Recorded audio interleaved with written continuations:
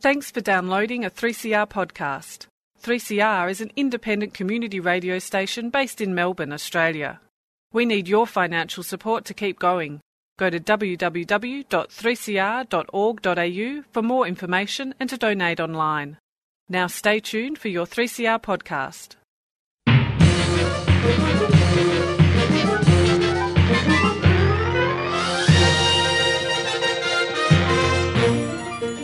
And welcome to Lost in Science for another week, the program where you can get your daily recommended intake of science. My name is Claire, and speaking of daily recommended intakes, today I'm going to be doing a story on milk. Hang on, wait, you did milk recently. I did do milk recently, but we actually had a request from a listener to talk a bit about not just, the soy milks and the other milks that I was talking about, but specifically having a look at A2 milk. Have you seen that milk in the supermarkets recently? Apparently it has superpowers. Apparently it has superpowers. Yeah. Believe the marketing and you'll think you can grow wings with this milk or something like that. So we're going to have a look at whether there's any science to back up those claims. Manisha, what have you got for us today? So today I'm going to be talking about defending yourself when the odds are stacked up against you. Are you talking about a particular species that defends itself, or are you talking about... Just in general, I thought I would talk about how plants defend themselves. Oh, plants. Okay. They haven't got arms and legs to fight and scratch and punch. It is problematic. So what do they do? Stand there and take it? They bark at the attacker. Yeah. They just leave. Yes, they make like a tree. That's right. And leave. Yeah. God. Yes, we're going to stick around. Chris, are you going to make like a tree and leave, or are you going to stick around and give us a story? I am going to stick around, Claire. Thank you very much. Yeah, no, I'm going to be continuing one of our regular features. This one I think we called something like In Your Neighbourhood, looking at our solar system, like the planets of our solar system. But anyway, after Pluto, because Pluto is that, there's still controversial, the whole thing. Is it a planet? Is it a dwarf planet? And, people talk about that. And I thought, well, what is a dwarf planet? What are the other dwarf planets that are out there? So I thought I had to take a look at the lesser known kind of... Sleepy, Dopey, Doc. No, they're not. They do have some silly names, so we'll get on to their not silly names. They have some interesting names, creative names. Yeah. Fun names. So we'll have a look at some of the dwarf planets. They don't quite make the cut as planets, but they're the ones basically Pluto's peers, compatriots, compadres, amigos. Pluto's compatriots. The other six I love guys it. that live with Pluto. Well, I can't wait to hear about it. On with the show.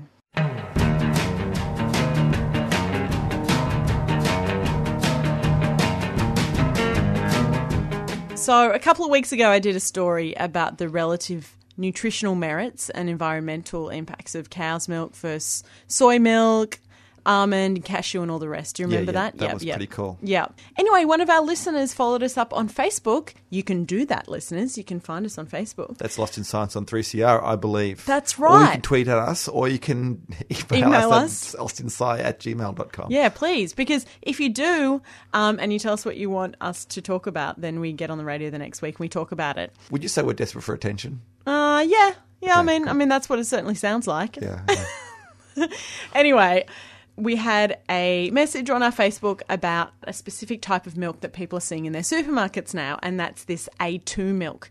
You might have seen it's all over the labelling on both normal milk and also this specific A2 type of milk. Yeah. It's become a real marketing thing. It's become a real marketing thing. And like all marketing things, you got to be suspicious, especially when you go to their website and they say things like, people say it just feels better in your body.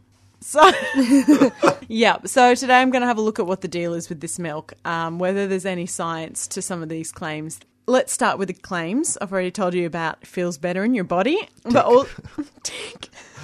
also on the website, these A2 milk people claim that people who drink their A2 milk are less likely to have digestive discomfort afterwards. Okay. And less likely than what? Yeah. As opposed to drinking what? Also, so many questions. Okay. So many questions. Sweet deal. Yep. So there seems to be a lot of this qualitative assessment, not a lot of scientific rigour to the studies, and some dodgy testimonials Yeah, by people that may or may not exist. Anecdata. To get back to the science. So cow's milk contains protein, which we all know. The primary group of milk proteins are the caseins. You would have heard of them before, caseins. It's that Cold Chisel song about them. That's casein. Oh. Yeah, Chris, come on. Get your caseins and your caseins right. So A1 and A2 are the two types of beta-casein. Right. And beta-casein is just one of three major casein proteins that are present in milk.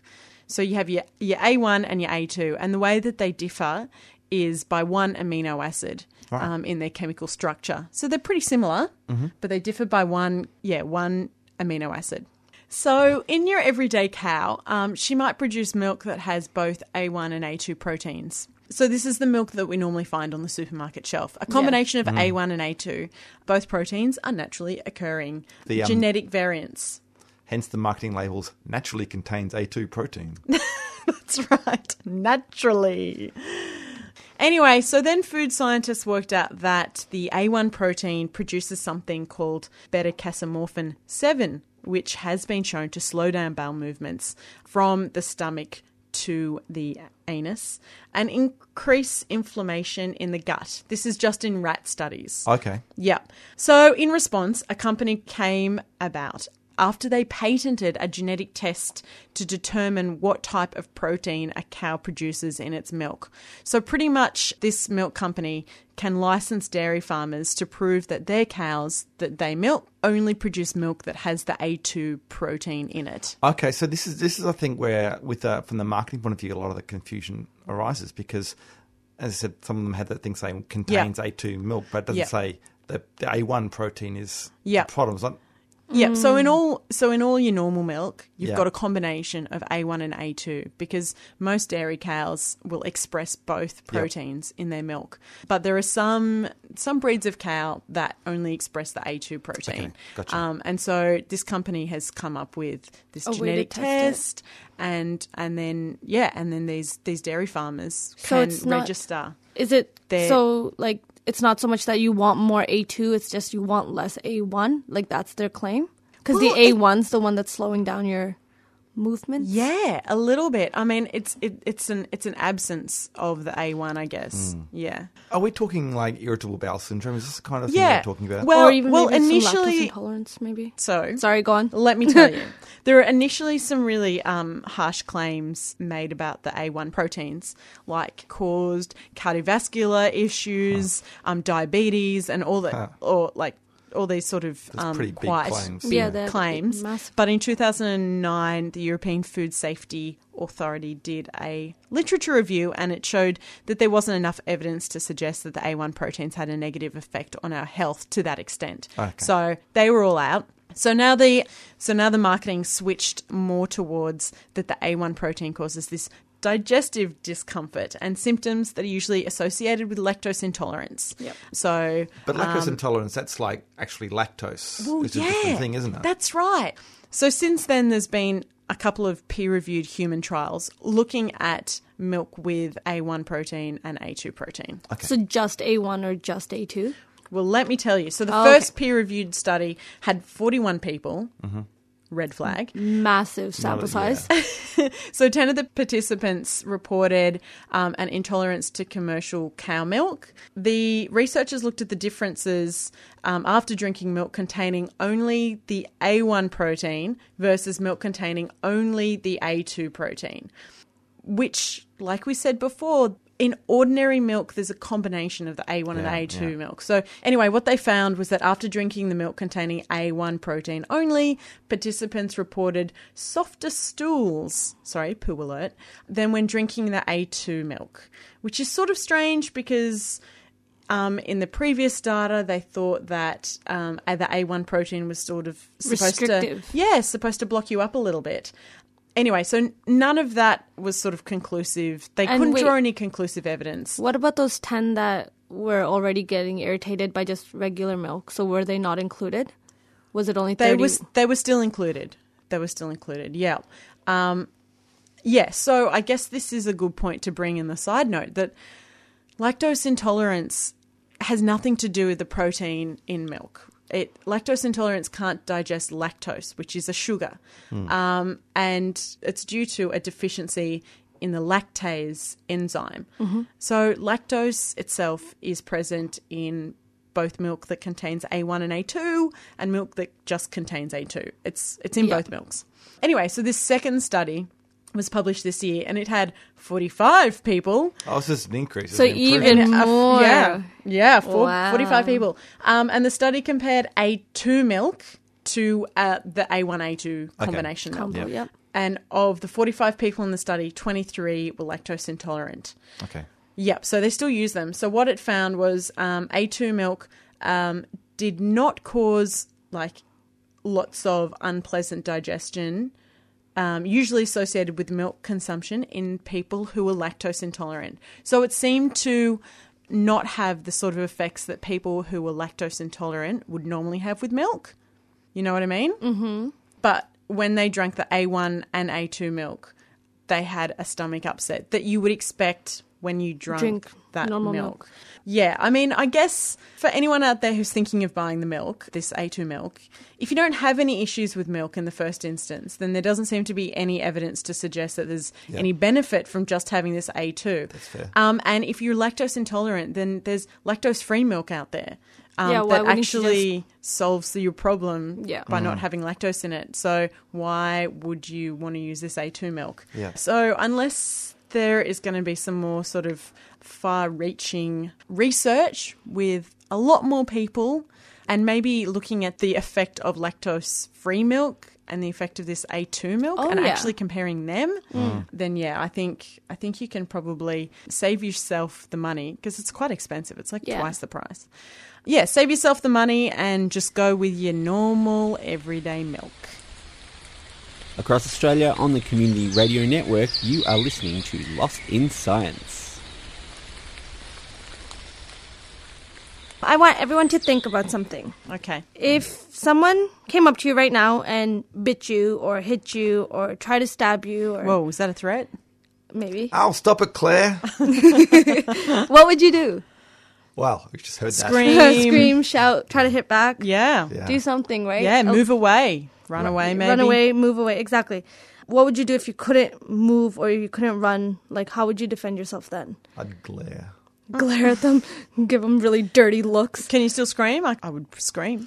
Yeah, I guess you could scream, but with plants, they haven't got any of these kind of options. They don't have the option to slap back or scream or ask for help or run away. So I thought plant defense mechanisms could be a cool thing to talk about. Plants, they're constantly being cut, they're slashed, they're chewed, they're eaten, they're stung and parasitized. They need something to help them survive, otherwise we wouldn't have any plants, right? Yeah, I guess we don't really think about it that much because we do all those things to them. And We do they all don't of seem that, to exactly. complain, so we just assume it's all right. Yeah, it always, I don't know, breaks my heart a little bit when, like, I don't know, somebody walks by a tree and pulls down the branches or something like that. And I'm like, oh, please don't hurt the tree, the poor little tree. No? Does nobody else feel this way? Like pulls off a branch or just pulls it down? Like, pulls it off. Like, you know, some people just, like... Oh, and sort of strips it? Yeah. Yeah.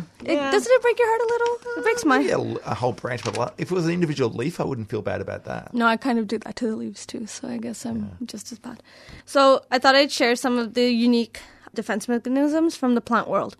The first one is a bit of an obvious one. So thorns, prickles, and spines. We all know Of course. plants that Prickles, spines, roses. ouchie mamas, Ow. Yeah. Yep. stinging nettle, all of that. Oh, stinging nettle. That's- Yeah, stinging nettle's Yep. nasty. Cactus are Oh, yes. mean. I have once sat on a cactus. That was a unfortunate and sad experience. So another type of defense mechanism is an idioblast. And idioblasts are these sort of like specialized cells. They're sort of like this combined capsule of all of these different defense mechanisms. So in this specialized cells or in these collections of specialized cells, they'll have razor sharp crystals and they'll have they'll have these little crystals that they shoot out, and they also have like chemicals.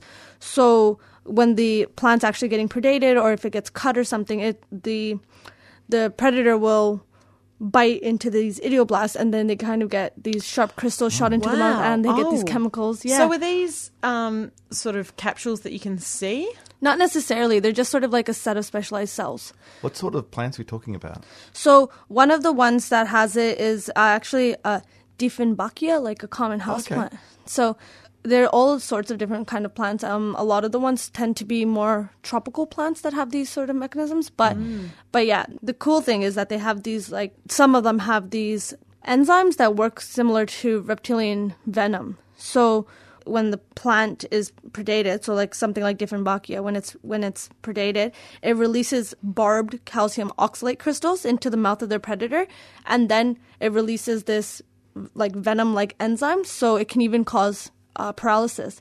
And they noticed that when people started to eat them, I think they called it a deaf plant or a mum plant, because then the person couldn't talk afterwards. So could you use, since they're house plants and they have these like vicious protection mechanisms, could you use them as kind of watch plants? It's like you could train them. A guard plant? Yeah, probably. Yeah. There's commensalism, which is where the plant actually enlists in help from other species to help defend it. So it's like there's some cases of acacia trees, particularly the African acacia tree, and they house and feed aggressive ants. So so they're housing and feeding these aggressive ants, and then the ants are defending their home against anything that comes to destroy it. And so the ants are protecting the plant, and the trees have become so dependent on the ant species, on the ants' defense, that if you removed the ants, which has been done in an experimental setting, the trees actually die. So they're that dependent on it. For the defense. Yeah. They have no other defense mechanisms. It's just like, Well, they provide a home for these ants. Yeah, exactly. And I guess they've just put a lot of their efforts, and like they're sure that these ants are going to end up defending them, so why waste the energy and the effort in creating other things? The final type of defense mechanism I wanted to mention was chemical signaling. So some plants, when they're attacked or experience like a stressful situation, something like a drought or a fire, they actually release volatile organic compounds, which result in a physiological reaction in nearby plants. So it's not just for them. Are they calling for help? In a way, or they're sort of By the like... time they get there, it's kind of like, what is it, Joe? They kind of... they increase like toxin levels or toxin concentrations, and they could even so there's some plants that release compounds that attract their predators. So it's like a scent or a chemical signal to attack whatever's attacking it. So it's really like communication between plants. Yeah. Basically, yeah. Or communication between plants and higher order predators. Yeah. It's like, first of all, they're saying to the other ones, increase your defenses. There's like a predator here. And they're saying they're calling in the cavalry, the troops. And wow, that's pretty good. Yeah, with things like drought or fire, they can send signals, chemical signals to nearby plants like of the same species, just to make them aware, like this patch of soil is now like drought. We know. Yeah, I don't know exactly how it works, but there's something like that. So don't underestimate plants, because just because they can't hit you or fight back doesn't mean that they can't do some serious damage.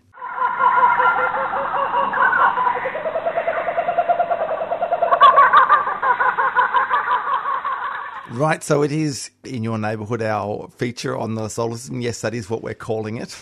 Yeah, what's the acronym for the planets, the metonym, to remember the names of the planets? Mvenchnup. That they used to have. What? Mvenchnup or something? My very elderly mother, jumping something. I don't know. Anyway, it was all ruined when they demoted Pluto from planet to dwarf planet. As people have often talked about, it's still controversial, but I thought we would have a bit of a look at all the other dwarf planets that are out there in the solar system and give them a bit of love. But first of all, we should talk about what we're talking about. Yeah, what's a dwarf planet? Well, okay, so the deal is, like, when Pluto got demoted was basically when they really solidified what a planet was and what a dwarf planet was. Now, to be a planet, you have to be orbit the sun, quite clearly.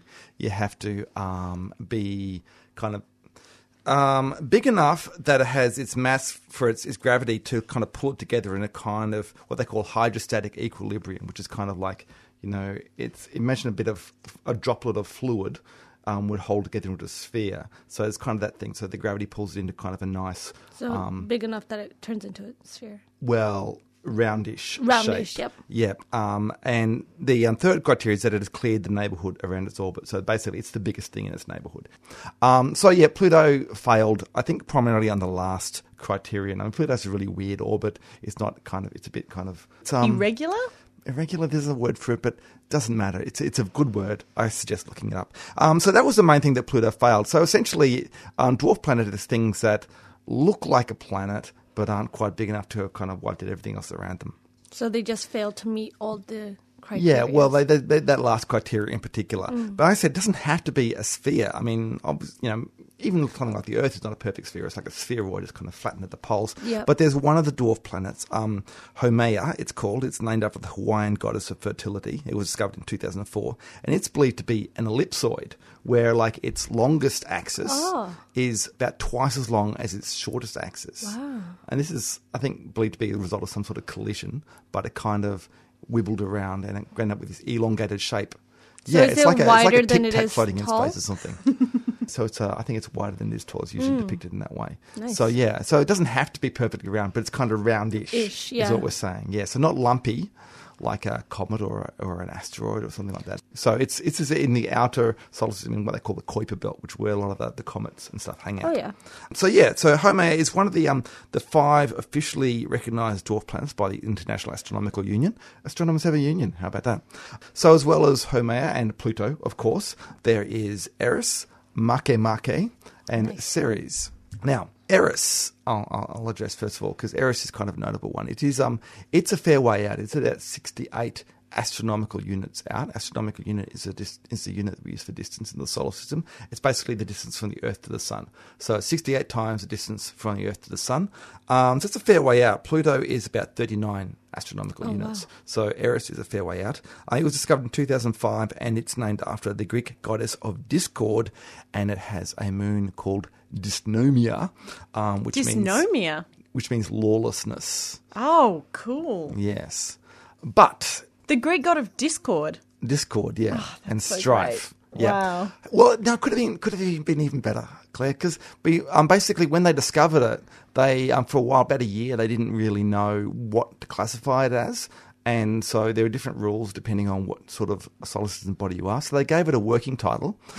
Working title. Okay, of go on. Xena. Xena. And its moon, this name, of course, Gabrielle, they called. So, look, this is a whole, I guess, when we look at the controversy around dwarf planets, I was just thinking, like, one of the things with the arguments for creating this category and demoting Pluto was that, okay, well, if we call Pluto a planet, then we've got to let in all these other things, which are planets, and we'll just have too many more planets. But how cool would it have been to have a planet called Xena? Yeah, it would have all been pretty worthwhile. cool. Anyway, but now it's actually called Eris now. Now, Eris, it's a little bit smaller in diameter than Pluto, just a smidge smaller. It's about 67% the width of Earth's moon, but it is quite a bit bigger mass-wise than Pluto. It's believed to be about 28% heavier than Pluto. So it's a pretty heavy object that far out in the solar system. So it is, I think, by mass, Eris would be the biggest of the dwarf planets, but not in diameter. Makemake, which is one of the other ones I mentioned, that is also named after a fertility god, this time from Rapa Nui, or Easter Island, for those playing at home. Oh, right. It's quite a bit smaller than Eris and Pluto, as is Haumea, which you mentioned earlier. It's also quite a bit smaller. Now, these smaller ones, which are in the Kuiper belt out there, there's plenty of those. So there's these, like I said, there's these 5 official ones recognised by the International Astronomical Union. You talk to certain astronomers, they'll have their own sort of personal list of other ones, about half a dozen or so more, which are, commonly thought to be dwarf planets out there. But it's believed there are hundreds of these things, possibly thousands of these things. So if they're not a dwarf planet, then what are they? Well, they're kind of minor solar system objects. They could be comets. They could be all kinds of things. Oh, okay. Basically. So people would... Yeah, depending on how... on their personal preference would name them dwarf planets instead of comets? Yeah, essentially you've got to work out how big they are, whether they're going to be big enough to classify as a dwarf planet or not. And, these things are a long way away. You can't get a good look at them. You can't see whether they're round, essentially. Mm-hmm. So you don't really know until you actually go there. And it's going to be a long time since we visited any of these things because they're a long way away. The New Horizons spacecraft, which is the one that visited Pluto last year. Remember, it took those lovely pictures with the heart on Pluto. Beautiful. Oh, yeah. Pluto sending us its love. It's going to rendezvous with an object called 2014 MU69. Oh, such a catchy name. So creative. Right. Yeah. That's in January 29. It should encounter it. So far, I believe that 2014 MU69 is not believed to be big enough to be counted as a dwarf planet. But we'll find out when we get there what it actually looks like. However, of course, there is another one that is much, much closer, and that is, of course, I mentioned the name Ceres earlier, Ceres.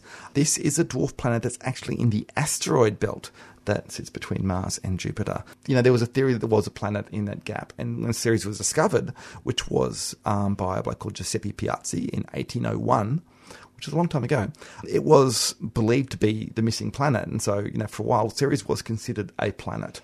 Cool. About 50 years or so, until it got demoted to asteroid, effectively, which asteroid means looks a bit like a star. So it got demoted even further than Pluto did. It did. No one's Poor complaining Ceres. about that. Yeah, this is the thing. This is the controversy. So it's actually been promoted now from asteroid to dwarf planet. So think about Ceres then when you're going over this controversy. Now, there are quite a lot of asteroids in the asteroid belt, as you would imagine. Ceres is the only one that's really big enough to be round and classify as a dwarf planet. It's still pretty small, though. It's only about 27% the diameter of the Earth's moon. It was recently, though, visited by the NASA's Dawn spacecraft. And so we've got some really good pictures of it, a really good idea of what it's like. It appears to have a dusty kind of cratered surface. It's believed possibly, though, has a big thick layer of water ice below that dusty surface and then a rocky core.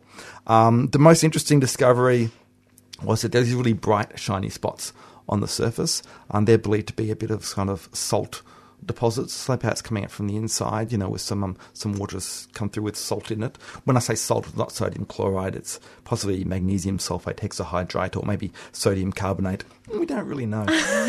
your other common salts. Yeah, that's right there. It's not believed to be like from a volcano. There could be some sort of geologic activity, but not an actual volcano, although there is a suspected ice volcano, massive ice volcano on Ceres, which is the exciting concept of an ice volcano. Pretty cool. Very cool. I guess what I'm saying is that being a dwarf planet isn't that bad. Pluto has some really good company there, a lot of interesting objects in our solar system, so give some love to the dwarf planet. That's all we've got time for on this episode of Lost in Science. Thanks for tuning in and joining us. Lost in Science is recorded at the studios of 3CR in Melbourne and broadcast across Australia on the Community Radio Network with the financial assistance of the Community Broadcasting Foundation. If you want to talk to us, talk back to us, you can get in touch. We have a Gmail account, lostinsci@gmail. You can also find us on Twitter and on the Facebook. And if that's not enough Lost in Science for you, you can always tune in again next week where the team will once again get lost in science!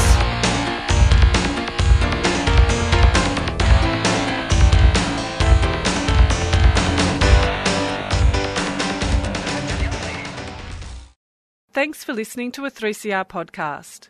3CR is an independent community radio station based in Melbourne, Australia. We need your financial support to keep going. Go to www.3cr.org.au for more information and to donate online.